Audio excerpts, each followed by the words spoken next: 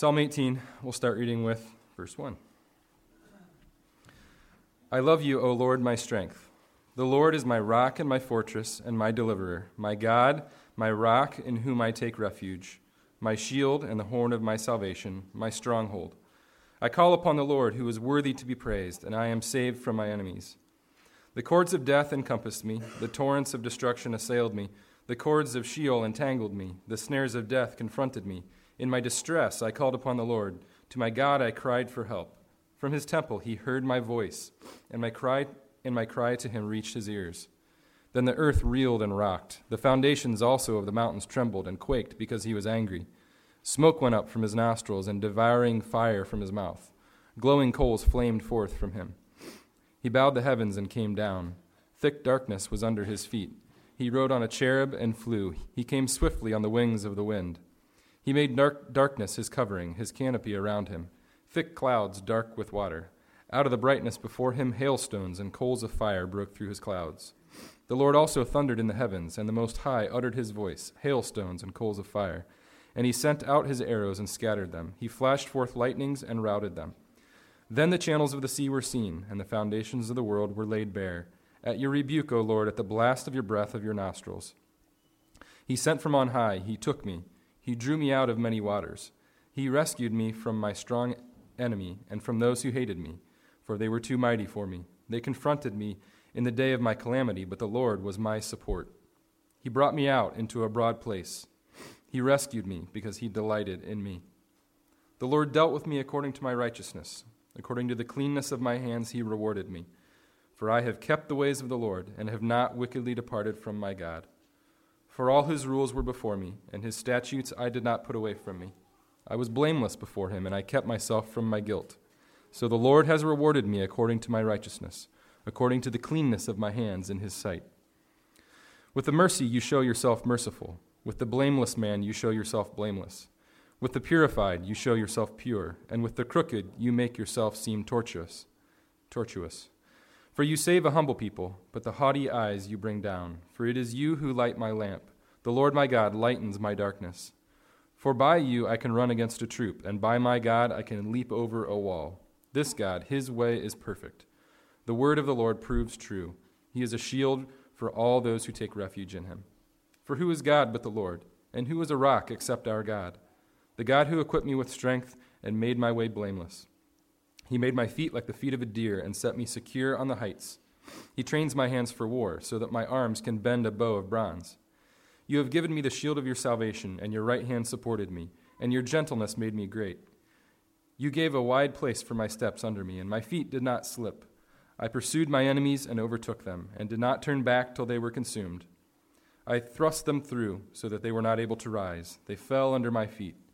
For you equipped me with strength for the battle. You made those who rise against me sink under me. You made my enemies turn their backs to me, and those who hated me I destroyed.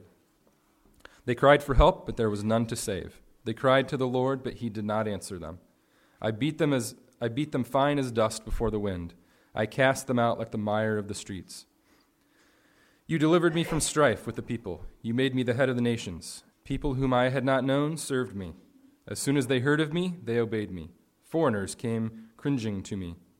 Foreigners lost heart and came trembling out of their fortresses. The Lord lives, and blessed be my rock, and exalted be the God of my salvation, the God who gave me vengeance and subdued peoples under me, who delivered me from my enemies. Yes, you exalted me above those who rose against me. You rescued me from the man of violence.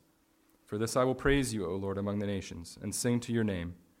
Great salvation he brings to his king, and shows steadfast love to his anointed, to David and his offspring forever. This is God's word. Let's pray. Father, we are reminded of your provision for your people, for the fortress, for the security and the safety that you give to your people when we run to you. And as we sit under your word this morning, will you please remind us of who you are, who we are, and of our need for you. And may you be glorified as Pastor Brian brings this word to us. May he speak through the power of the Holy Spirit, and may that Spirit work in our hearts and change us, we pray in Jesus' name. Amen. All right. Thank you, Greg, for reading that passage for us. Chose it specifically for you. You're a great reader. So, 50 verses. Good job. Thank you. All right. So, today we are continuing our study in the Psalms. So, it'll be this week, and then next week will be our final one. And the series is titled God's Playlist, and we do it every year. We work through the Psalms. They're songs, poetry collected by God's people, Israel. Various different psalms with various different purposes and meanings, all intended to call God's people to praise and worship of God, trust in God in various circumstances. It's to bring our hearts to worship. And one of our values is worship here at Gospel Life Church. And we describe ourselves as worshipers. And what we mean by that is every aspect of our life is meant to worship God. And the Psalms were one of these collection of writings that were put together, various authors, some of David, some of Solomon, some of Asaph, some of other men, collected to help instruct God's people on how to worship God. And that's why you have the Psalms as a place that many people run to when they're in difficulty, because they're trying to figure out how to live a life of worship in light of all the trouble and trials and struggles that are going on in their life. And guess what? The Psalms instruct us in that. The Psalms are often laments, and we actually looked at a prayerful lament of David last Sunday in Psalm 17, and is crying out to God for deliverance and help. And it was given to God's people to help teach us how to pray, and we looked at that last week. Today we're coming to Psalm 18, and this is not a lament. This is a rejoicing. This is a praise. And really what we see here is the desire of those who have collected the Psalms and placed them here to help teach us how to praise.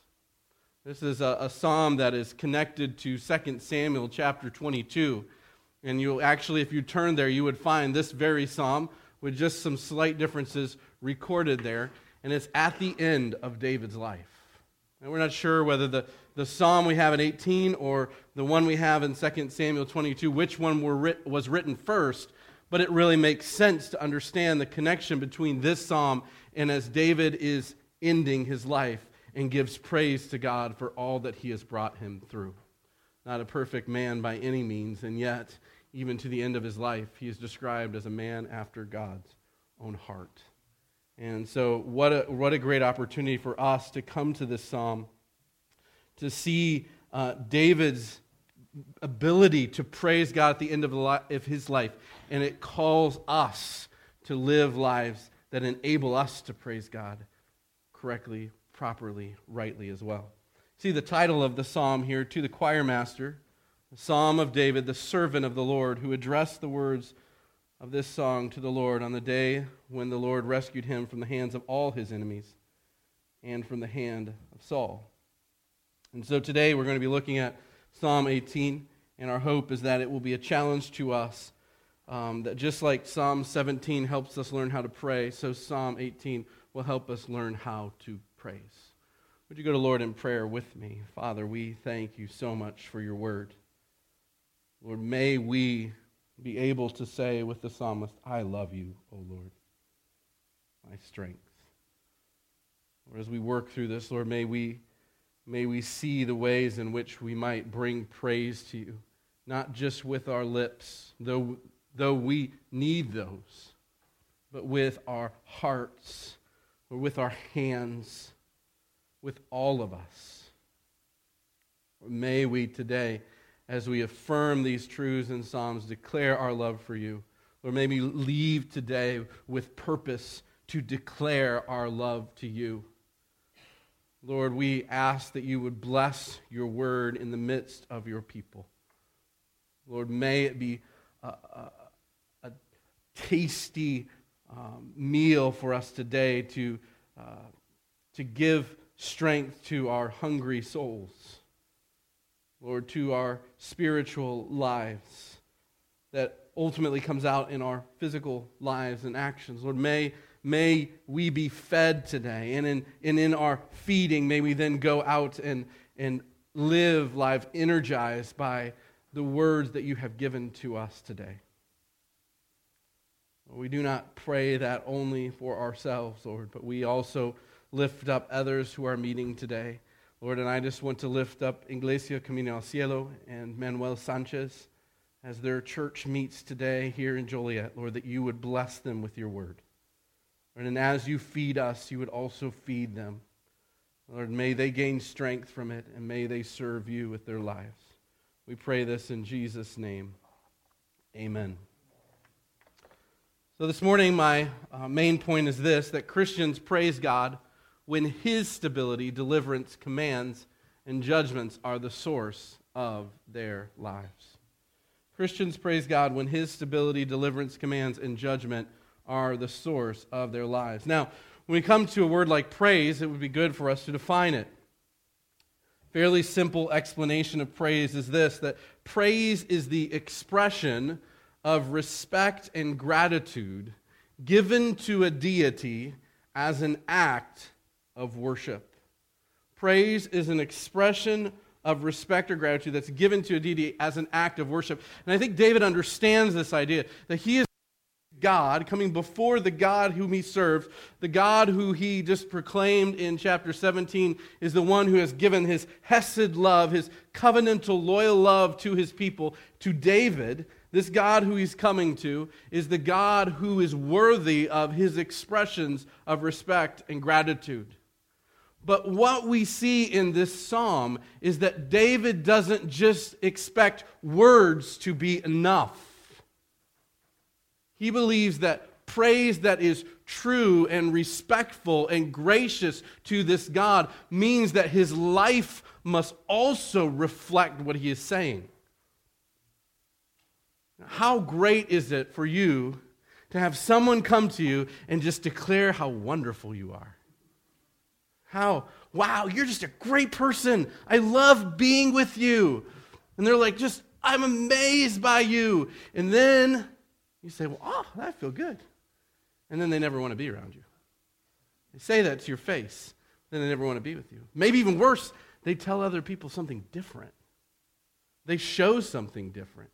Maybe they don't even say anything, but someone else is like, oh yeah, that Brian guy? And they're like, oh, Brian guy. Well, obviously they have a problem with it. But yet to my face they say, you're great. That's a problem, right? We understand that to be a problem. The same thing's true of our praise. Sure, all of us can stand here this morning and sing about how great God is.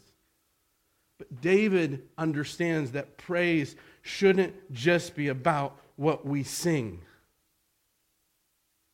We sing it because we believe it, and because we believe it, we live it. We trust in Him for our stability. We trust in Him for our deliverance. We hear His commands and obey them, and we rely on His judgment.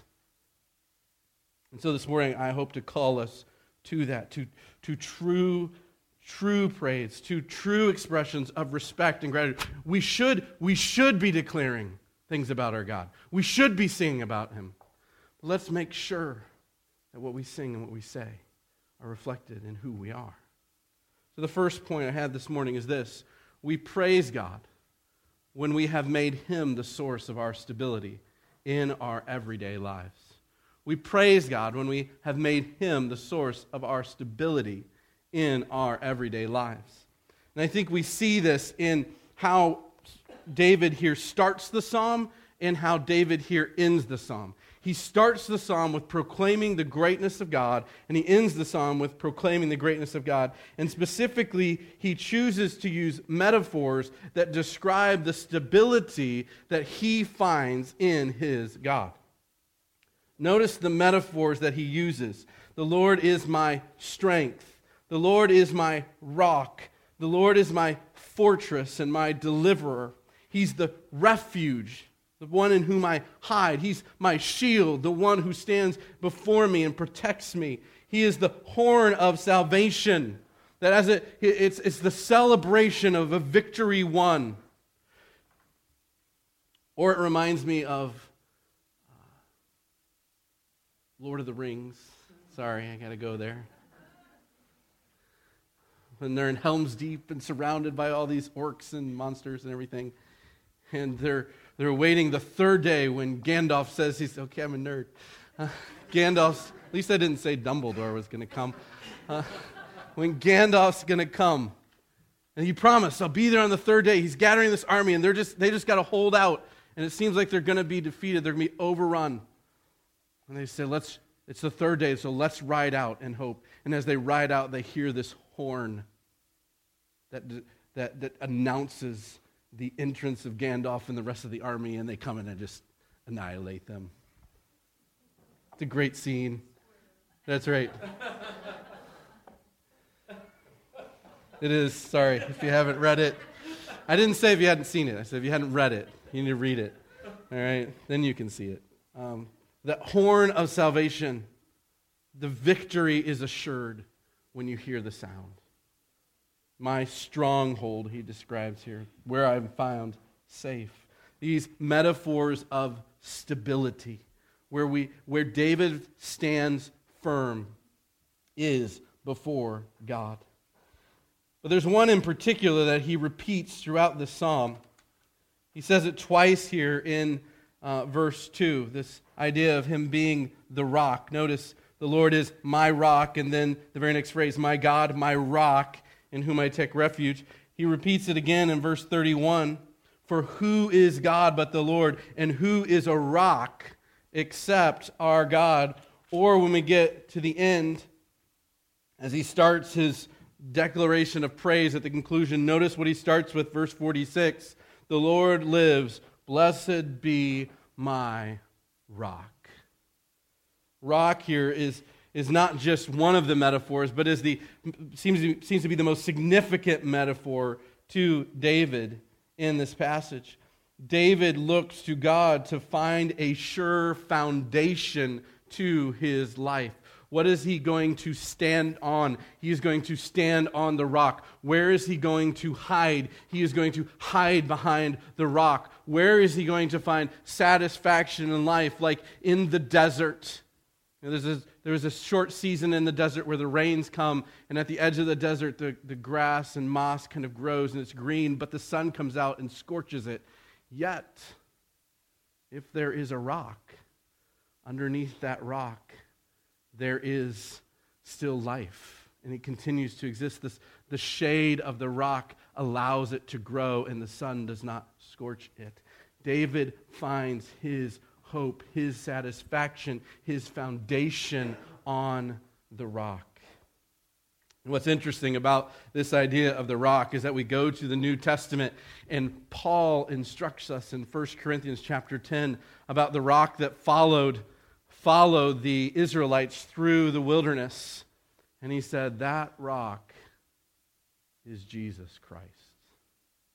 The rock that was the foundation and the supplying of water and life to the people of Israel was Jesus Christ. And in turn, I don't think it's difficult for us to look at David and the sustaining power of this rock of David and not see that this also is Jesus Christ, who in Colossians, Paul says, sustains all things. And he was the sustainer for David himself. As he concludes this section here, in his introduction here, he says, I call upon the Lord who is worthy to be praised. If we have a summary of all these attributes of God that he lists so far, this stability, what does it declare to us? That God is worthy to be praised. God is always a sure foundation to anyone who would build his life on him. So anyone who builds on him will be able to praise him. There is no one who has built their life on the rock of Jesus Christ that cannot praise him for his sure foundation, his provision. So we can say what you build your life on matters. Too many Christians sing praises to God while rejecting building their lives on him. And in fact, Jesus says this in Luke chapter 6. He says, why do you call me Lord, Lord, and not do what I tell you? Everyone who comes to me and hears my words and does them, I will show you what he is like.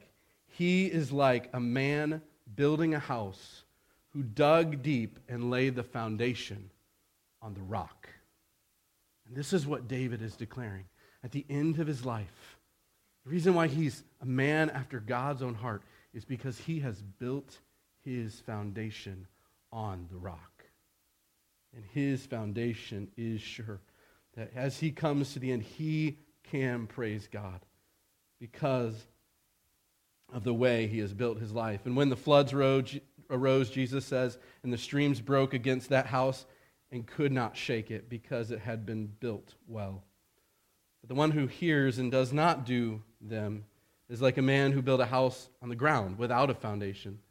When the streams broke against it, immediately it fell, and the ruin of that house was great. Some Christians build their lives on something other than God and then wonder where God's stability is. They ask God where He is in their problems and why isn't He strengthening them and upholding them? Why isn't He their rock? And it's because they are not on the rock. The stability that God promises is the stability found in building our lives on Him. And David himself understands that. Because He is the rock, verse 46, blessed be my rock, and exaltation be to God, the God of my salvation. The rock is where you find salvation, is where you find hope. His deliverance from his enemies, his rescue from the man of violence, is because he has found a sure foundation upon which to build. As he ends, great salvation he brings to his king and shows steadfast love, hesed love to his anointed, to David and to his offspring forever, because he is built upon the rock. The floods and the streams will come against every person in this room. Every house will face it. Building on anything other than God will bring great sorrow, will bring great regret, but only building on the rock will lead to a life of praise for God's stability. We want to praise our God because we find Him to be who He promises to be. But we have to start by recognizing He is the foundation. He is the source of our stability. We can't just say, well, God, where were you when we built on something else? When we found our source in something else? No, God will show Himself to be our stability as we build upon His rock. The second thing we notice here is we praise God when we have made Him the source of our deliverance in our everyday lives. He's the source of our deliverance in our everyday lives. And we see that David describes this in verses 4 through 19 and then again in verses 30 through 45. So he starts and ends with this praise of God who he's built his life upon, who is a sure foundation, his stability. But then the next two sections that kind of bracket this psalm are sections describing God's deliverance. And the first section here, verses 4 through 19, is describing the greatness of God's deliverance. And in fact, as you read through that, it's just these amazing things. And yet, as far as we know, David never experienced a literal display of God's presence in these exalted ways. James Montgomery Boyce writes, but this does not mean that David merely made these things up. A careful comparison of Bible passages will show that these terms were all borrowed from the accounts of God's self-manifestation in Egypt, at Sinai, and during the days of Joshua and the days of the judges. And so as we look through this, we see that God's deliverance of David is likened in David's mind to the great moments of God's deliverance at other times. He wants to declare to us how great and glorious it is that God delivers. And the fact is, you may say, well, God's never parted a sea for me. But what David's trying to tell us here is that every moment that God delivers you is a moment like parting the Red Sea. That if God is at work, God is at work. If God is delivering, it's supernatural deliverance, even if your eyes don't see it that way. God is saying, or David is saying here, God is that great that He would stoop down and deliver a man like me. And people like you, just like he did with the Israelites coming out of Egypt, just like he did with Joshua, with the hailstones raining down on his enemies, just like he did when he parted the Red Sea. So we see this, verses 7 through 11. He describes God's deliverance in similar ways to God's appearance at Mount Sinai, where the earth reeled and rocked, where the foundations trembled and quaked, where smoke went up and the flaming fire. So much so that the Israelites looked at that mountain in fear because God was there. And then they said, Moses, you go talk to him because we're afraid. We're going to stay here. You go talk to him. This is the God who delivered them. In verses 12 through 14, he compares the deliverance that God brought to his life to God's deliverance and conquering of the promised land. We see there the hailstones that rained down like coals of fire broke from the clouds. And this is similar to when Joshua invades the land and God allows hail to fall on his enemies. He thundered in the heavens. He uttered his voice in hailstones and coals of fire. He sent out his arrows and scattered them, flashed forth lightning and routed them. In verse 15, we see David describing God's deliverance in similar ways to the Red Sea. Here, the channels of the sea were seen. What is he saying? The waters parted so you could see the very ground of it. The foundations of the world were laid bare. This is the power that God has. We see here in verse 16, he sent from on high and took me and drew me out of many waters. Anybody have an idea of there? Who was drawn out of the waters? Was it not baby Moses, the deliverer of God's people? As the Pharaoh was killing all of the boys, God yet delivers Moses ultimately to be the deliverer out of the waters. David likens it to even Moses' deliverance. He likens it in verse 17 to God's dealing with the Canaanites, and specifically Jericho. Remember, as they came to the border of the promised land, and they sent 12 spies. You guys want to sing it with me? No, they say. 12 spies were sent to Canaan, 10 were bad, and 2 were good, right? What did they come back and say? What did the 10 come back and say? They're too powerful. Giants live in the land. He rescued me from my strong enemy, those who hated me, for they were too mighty for me. He describes it in ways like those 10 came back. But what did the two say? Yeah, they are strong and mighty. But who is stronger? But our God is stronger. Caleb and Joshua come in and say, yeah, it's flowing with milk and honey like he promised. And yes, there are strong armies that await us. Giants, but our God is greater. Our God is stronger. David's with even Joshua and Caleb and saying, they're too mighty for me, but they're not too mighty for God. The God of, why does he do this? He wants to describe to us the greatness of who God is, but he also wants to say this, that the God of Moses and Joshua and of the judges, he is also David's God. The God who delivered Israel in the past is the God who had delivered David. And what does that declare to us?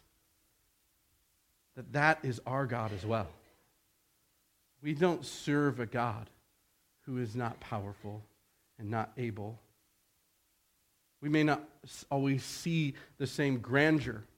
David didn't see the same grandeur. And yet he declares this same God is the God who has delivered me. It's the source of our deliverance in our everyday lives. We don't all have Red Sea experiences, but we all can see the deliverance of God in our everyday life as we look to him. The same great God can deliver us too. He goes on to describe his own experience of God's deliverance in the second part here, in verses 30 through verse 45. Here the psalm now alternates between what God does and what David does as empowered by the Lord. In other words, he says here that God's deliverance is brought about by God's power and yet often through David's efforts.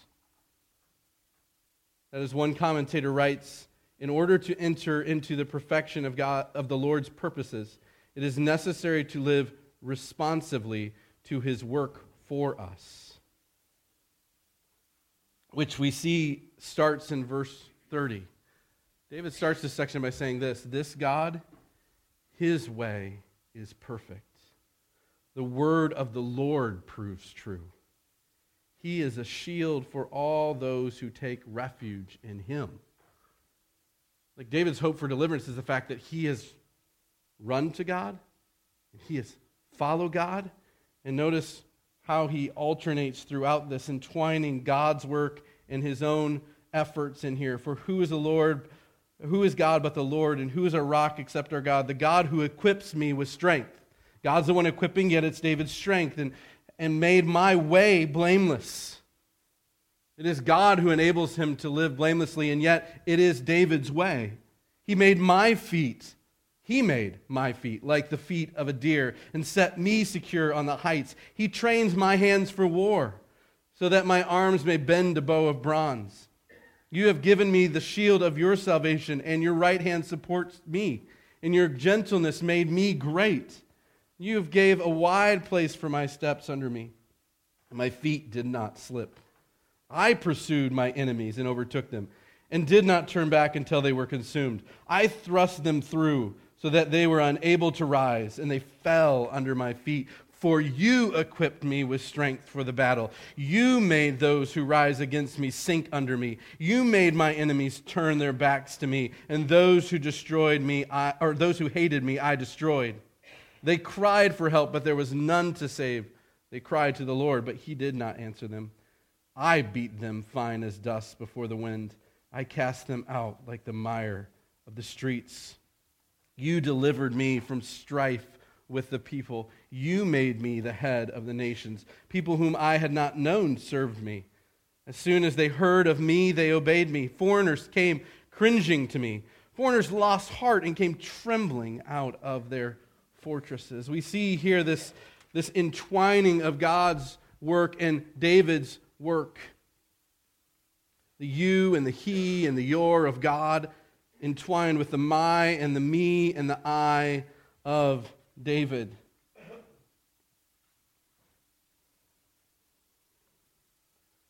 God's empowerment and David's obedience is what brought about deliverance. Yet David understands that without God's empowerment, though, there would be no deliverance, no matter what he did. God was the source of his deliverance, and David was just the instrument of God. That's why David said, you made those who rise against me sink under me, while also saying, I beat them fine as dust. It's God's power at work in and through David.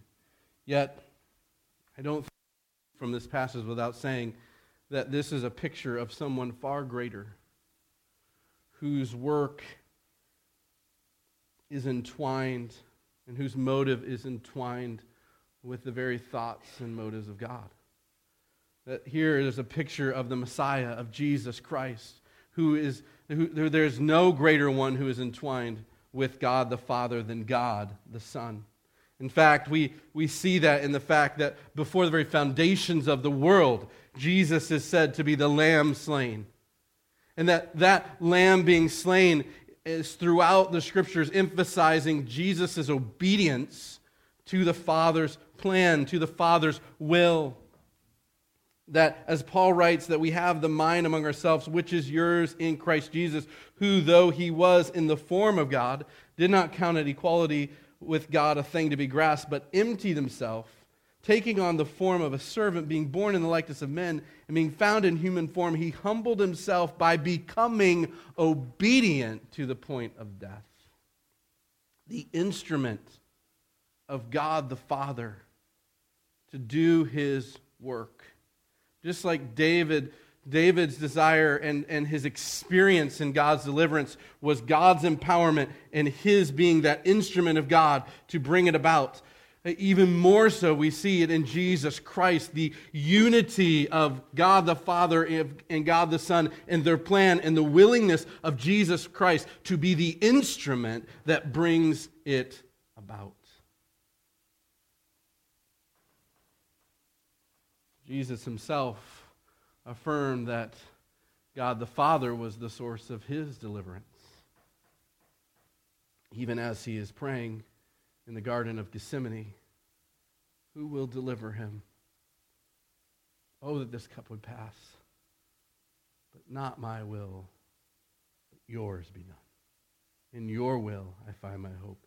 Who is the one that the Son, being tempted in the wilderness by Satan, looks to? He looks to the Father. Every answer he gives to the tempter is the words of the Father.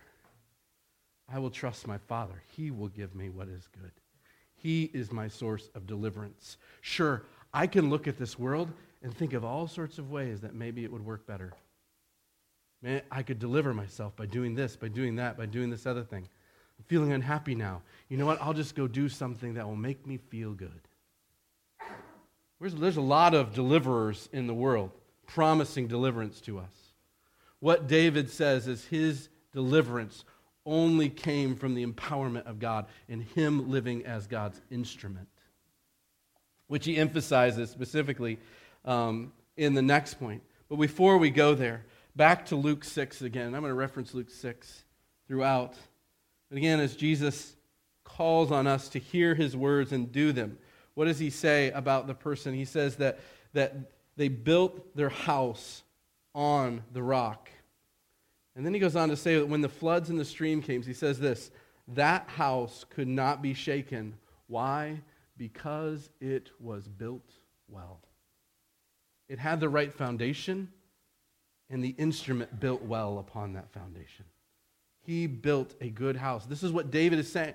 I'm seeking to be the instrument so that I might build my life well. Which leads us to point number 3. We praise God when we have made his commands the source of our obedience in our everyday life. And this is actually very similar to the first point of Psalm 17. That the effectiveness of our prayer depends upon us living upright and righteous lives. That's what David's, the first thing that David appeals to before God to hear his prayers is that he has chosen to live in obedience to God. And prayer and praise, therefore, are dependent on our righteous living. Here's an Old Testament example from Jeremiah 6, verses 19 and 20. It's Jeremiah speaking on behalf of God. God saying, "Hear, O earth, behold, I bring disaster upon this people, the fruit of their devices, because they have not paid attention to my words. And as for my law, they have rejected it. What use to me is frankincense that comes from Sheba, or sweet cane from a distant land? Your burnt offerings are not acceptable, nor your sacrifices pleasing to me." He's speaking to the people of Israel, God's people, and he's saying, stop worshiping me. If you're going to disregard my commands and my laws, because your worship means nothing to me. Your words, your songs. Here specifically, their act of worship was a burnt offering, so they're going to the temple and offering sacrifices to God, which God had commanded them to do. But he says, they mean nothing, though, if the heart is not behind it. If you're not living in a way that respects me and is gracious towards me and knows my law and does them, then what good is all your worship? He said, it means nothing to me, God says. Or we go to the New Testament, example specifically in Revelation chapter 3, verses 15 through 17, as Jesus here is speaking to one of the 7 churches. He says, I know your works. You are neither cold nor hot. Would that you were either cold or hot. Now, he's not asking him to be cold in the sense of very cold spiritually, but this city that he's speaking to had both clear, cool, cold water that was refreshing and it was known for it, and it also had hot springs that were viewed as medicinal. And here, what Jesus is saying, I wish that you were useful, that you were living rightly. I wish that you were water that was useful to me. But what does he say instead? So because you are lukewarm and neither hot, medicinal for help, or cold, refreshing to drink, I will spit you out of my mouth. For you say, I am rich, I have prospered, and I need nothing, not realizing that you are wretched, pitiful, poor, blind, and naked. I'm not accepting the worship of my people just because they sing songs to me and just because they say nice things about me. I mean, if we who are human beings have enough logic to understand that we wouldn't accept people's praise if we knew that about them, how much more is God who says, I will not be mocked? God is disgusted with the prayers and praise of those who are unwilling to live obedient lives. Now, David's not describing here the fact that he has always lived perfectly, and we know that's true, right? Rather, he is describing the tenor of his life. He's describing what the big view of his life looks like. You know, while David sinned in great ways, sinned with Bathsheba, sinned in numbering the people, yet why do we still say he is a man after God's own heart? Because of the wholeness of his life. His desire was to bring glory to God. And even in those instances, his response was one of repentance, was one of great humility, humbling himself before the Lord, placing the sin on himself alone, casting no blame on anyone else, so that he might write at the end of his life, the Lord dealt with me according to my righteousness, and according to the cleanness of my hands he rewarded me. For I have kept the ways of the Lord, and have not wickedly departed from my God. Again, not perfect, but yet that was his aim and his goal, and he continued to pursue it. That's why I say God is disgusted with the prayers and praise of those who are unwilling to live righteously, unwilling to live obedient, who know God's rules and yet flaunt the fact that they will not obey them. Maybe it's just in their own heads. But I'm not gonna do what God wants me to do. Whereas obedience yields good fruit, God responds to our obedience just as much as he does our disobedience. It is good to stand before God in righteousness and cleanness. Only Christians can. And therefore, I would say, because only we can, we should. Like, that should be a motivation. Like, the only reason we can stand before... I'm getting excited. I'm sorry to not finish my sentences. The only reason we can stand before God righteous and clean at all is because of what Jesus Christ has done for us. We know this. The gospel declares for us that we are sinners, but that when Jesus died on the cross, he took our sins, all of us who would put our trust in him, he paid for those sins, and he gave us his righteousness so that now we might live righteously. That's what's happened to us. And so we understand, based on Scripture, only Christians can do this, live rightly and cleanly before God. And therefore, I would appeal to you that as a Christian, you should do this. This is what you should do. This is what your life should be pursuing. It is true that all have sinned. No one will be perfect this side of eternity. Nevertheless, we are new creations in Jesus Christ, brought forth, born of his power to do good works. Therefore, obedience and righteousness should be the marks of our life. It's not that we can't fail, we will, just like David, but the mark of his life is a man after God's own heart, and that should be the mark of all of our lives as well. And therefore, our praise then, because we're pursuing obedience, we're pursuing righteousness, our praise is acceptable before God. The songs that we sing, he delights in, he rejoices in, he loves to hear our praises. But it is God who defines this obedience. Notice here in verses 20 through 24, specifically, verse 21, for I have kept the ways of the Lord. It's his ways. Verse 22, 2, for all his rules were before me, and his statutes I did not put away from me. It is his rules, his statutes, not mine. In fact, the scripture is very clear, specifically in Proverbs, with wisdom passages, that to go my way is to depart from his.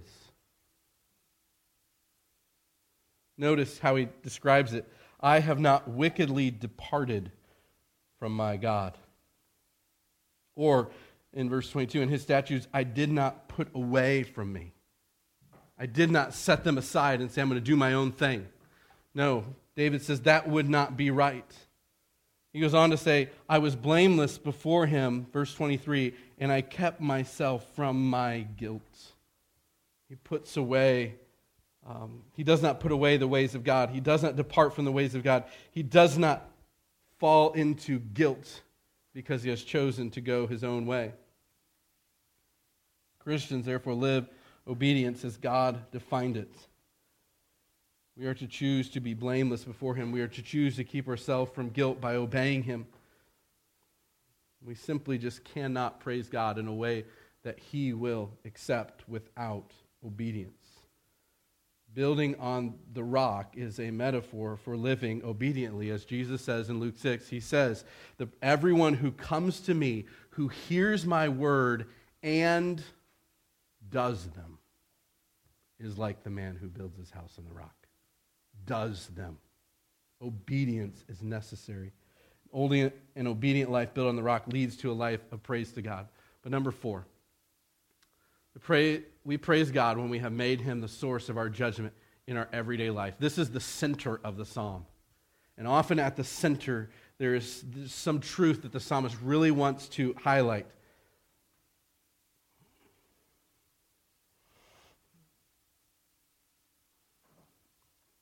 John Calvin writes this: the scope of the discourse, this psalm, is that the people of God should entertain good hope and encourage themselves to practice uprightness and integrity, since every man shall reap the fruit of his own righteousness.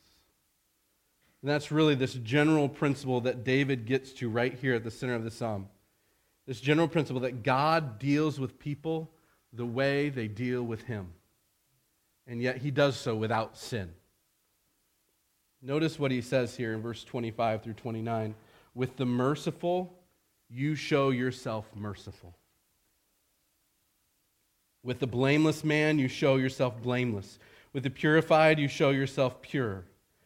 And with the crooked, you make yourself seem tortuous. For you save a humble people, but the haughty eyes you bring down. For it is you who light my lamp. The Lord my God lightens my darkness. For by you I can run against a troop, and by my God I can leap over a wall. Here, David affirms a principle that we see affirmed in other parts in Scripture. In James 4:8, he describes it, draw near to God, and he will draw near to you. Where God oppresses the proud. Which, what are the proud often? They're often oppressors. Yet, gives grace to the humble. Or Galatians 6:7-8. Do not be deceived. God is not mocked. For whatever one sows, that he will reap. For the one who sows to his own flesh will from the flesh reap corruption. But the one who sows to the Spirit will from the Spirit reap eternal life. And often we focus on the negative one, but Paul is meaning to emphasize the positive. And in fact, David is emphasizing the positive here. He lists the positives 3 times. And he only lists the negative once. But he wants us to understand that if we respond positively to God with mercy and blamelessness and pureness, God will show his mercy and blamelessness and purity to us. But on the other hand, if we are crooked before God, if we seek to be witty and cunning with God, he will be tortuous. Now, that's not a word I normally use, so I had to look it up. Tortuous means full of twists and turns. And here's what I think David is intending for us to understand. God will outwit the cunning. I think it's what Paul is saying when he says God will not be mocked. He will not be tricked. You may trick everyone else, but you cannot trick God. You may think you're cunning in how you're making deals and bargains with God and saying, I'll be good in this area, but not in this area, but that's okay, God. I used to do that when I was a teenager. I thought I could make a deal with God, bargain with God. God, if I don't do this, then you'll be happy with me. But it didn't matter whether I loved him or not. It didn't matter whether I cared about him or wanted to glorify him with my life. I just thought I could be cunning and witty and make deals with God. But God is not that way. And in fact, if you deal with him in that way, he will outwit you. And there are many, many examples in Scripture of people who tried to outwit God and failed. One that comes to mind is in the book of Acts. A man named Ananias and his wife Sapphira, who sold land and thought they could trick God. And they ended up dead. God will not be mocked. He will not. And so David's encouragement and warning here is that what you build on in this life will make a difference. It will make a difference. And God is ultimately the judge of it. God is ultimately the one who we're seeking to please and glorify with our lives, not anyone else.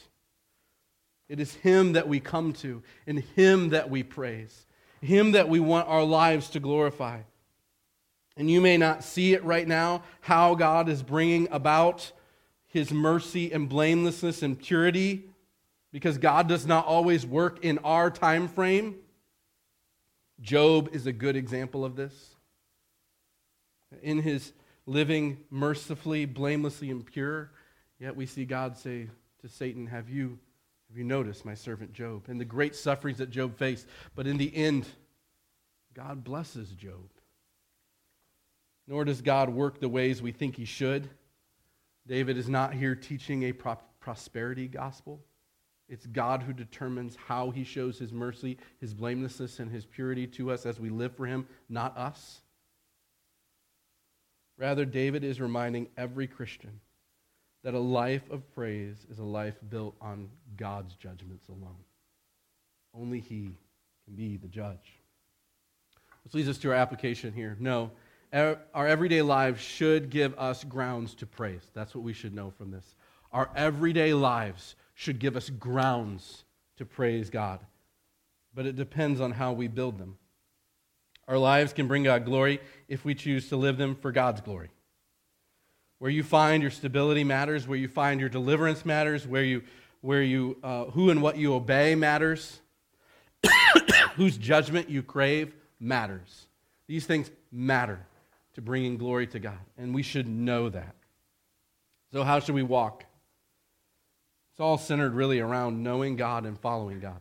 David spent his life getting to know God. He knew who his stability was.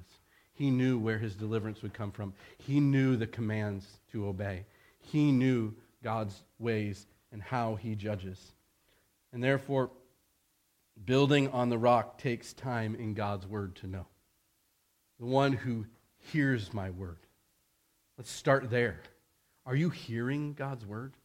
Are you daily in the Word of God to hear what Jesus has to say, what God has to tell you about who he is and what he is like? And then in turn, Jesus says, not only hear my words, but do them. So are you actually taking time outside of God's word to live out what you learn, what you hear? So are you learning God? Do you hear his voice through his word? Are you spending time with him? Are you coming to Jesus daily to hear them? And then do you do what he says? Are you looking for his commands as you go to the Scriptures? And are you following them? Are you looking for ways to trust him and then trusting him in your everyday choices in life? The fact is, I think it boils down to we cannot praise the one we do not know, nor can we praise the one whom we do not follow. So let us know and follow our God. Let's pray. Father, we thank you for this word. We pray as we close and praise that it would be our commitment to know and follow you, that we would make you the source of our stability and deliverance, the source of our obedience through your commands, the source of our judgment. Or let us not be deceived into thinking words are enough. Let us both speak words of praise and live lives of praise. And may you receive all the glory. In Jesus' name, amen.